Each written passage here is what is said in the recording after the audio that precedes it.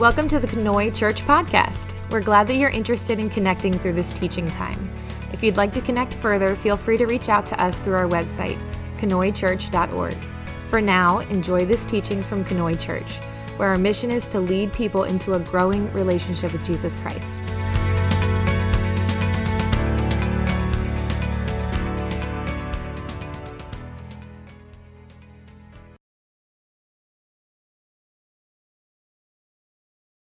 Hello, Conoy family. The devotional for this week comes from a reflection on the 13th Psalm.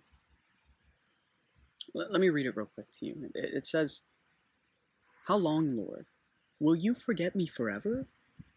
How long will you hide your face from me? How long must I wrestle with my thoughts and day after day have sorrow in my heart? How long will my enemy triumph over me? Look on me and answer, Lord my God. Give light to my eyes, or I will sleep in death, and my enemy will say, I have overcome him. My enemies will rejoice when I fall. But I trust in your unfailing love. My heart rejoices in your salvation. I will sing the Lord's praise, for he has been good to me." This has been a hard time for a lot of people. For some, there has been tragic loss, unimaginable loss, so deep that it's actually torn their sense of reality and meaning. For others, there's arisen a deep-seated anxiety and frustration at what's going on in the world right now. But what holds us all in common is the instability of the times. It's been hard to know what's right. It's been hard to know what's real. It's been hard to know what's good and beautiful and true. And this sort of thing is hard. It often leads to a wounded faith, a doubt or a shakiness that arises when you look at your life and then back at the truths you confess and feel like they don't reflect one another. What you see instead is this despairing incongruity, a kind of life that suggests the absence of God. Is that bad? Is that wrong? Is that a sign of poor faith or functional atheism? And if it's not, what do we do though? How are we to deal with these kind of feelings? The psalm gives a suggestion. Actually, the psalm itself is the suggestion. Lament. Lament to God. Cry out to him in honesty. That's what it means to lament. To lean into your deepest pain and groan out this guttural cry, why? That's how the psalm starts, with demanding questions, those that bear honest witness to the psalmist's deep pain. How long, Lord? How long, Lord? How long, Lord? The psalmist is unabashedly real, refusing to muster up a brave smile to turn tragedy into something falsely optimistic. The psalmist is courageous enough to hold his bloody, doubting heart before God and ask the hard questions. What could be a more faithful response than that? It's natural to lament. It's natural to doubt. And so we don't need to fear either. If this psalm, which is riddled with doubt and pain and brutal honesty, all things we're taught are bad, if this psalm is riddled with those things and yet still made it into the Christian canon, which means we believe God inspired it through the Holy Spirit, then that means God has given us authoritative permission to struggle and to feel terrible things and name them as terrible.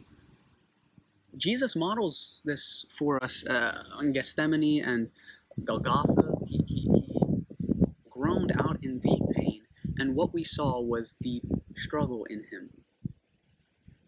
Let me tell you what this means. It means that it's not wrong to lament. That's not even to say it's good, but it's sometimes the only appropriate response to deep human suffering is to lament, to ask the question, why? How long, Lord? How long? So, lamenting is not a sign of feeble faith. It's not a marker of spiritual inferiority. It's the opposite. Lamenting is one of the most courageous forms of faith. The psalmist asks, how long? Not why can't I just believe more? I'm trying to say the psalmist believes in the promises of God so deeply, so unreservedly, that he cannot help but trust God with the truth of his heart, which says, I'm hurting right now and I need you. Please come. In my opinion, this lament is simply the psalmist's worship. It simply is his worship in this moment, the only form of worship in which he can honestly participate. Nothing else can hold in tension belief in the promises of God and deep, deep suffering like a lament can. That's why the psalmist can start with a despairing how, and yet end the psalm, the same psalm, with a faith-filled, hope-infused but. He says, how long? How long? How long, Lord? And yet can still say, but I trust in your unfailing love. My heart rejoices in your salvation. I will sing the Lord's praise, for he has been good to me. It's a beautiful invitation, and it sets us free to be true to our hearts. If we are hurting, if we have experienced loss, then we can carry that before God.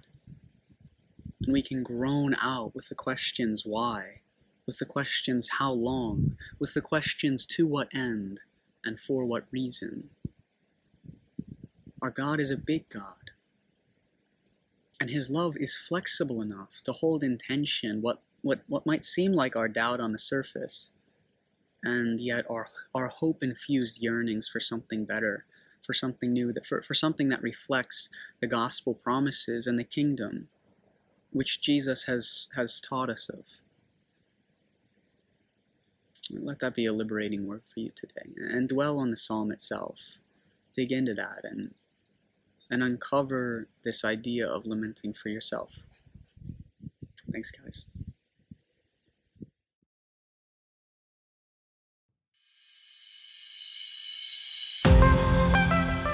Hi, this is Pastor Nick. Thanks for listening. I hope something that you heard today was very helpful. If you want to connect with us further, feel free to check us out on Facebook, Instagram, or our website, KanoiChurch.org. Sure, I'm glad we're in this together.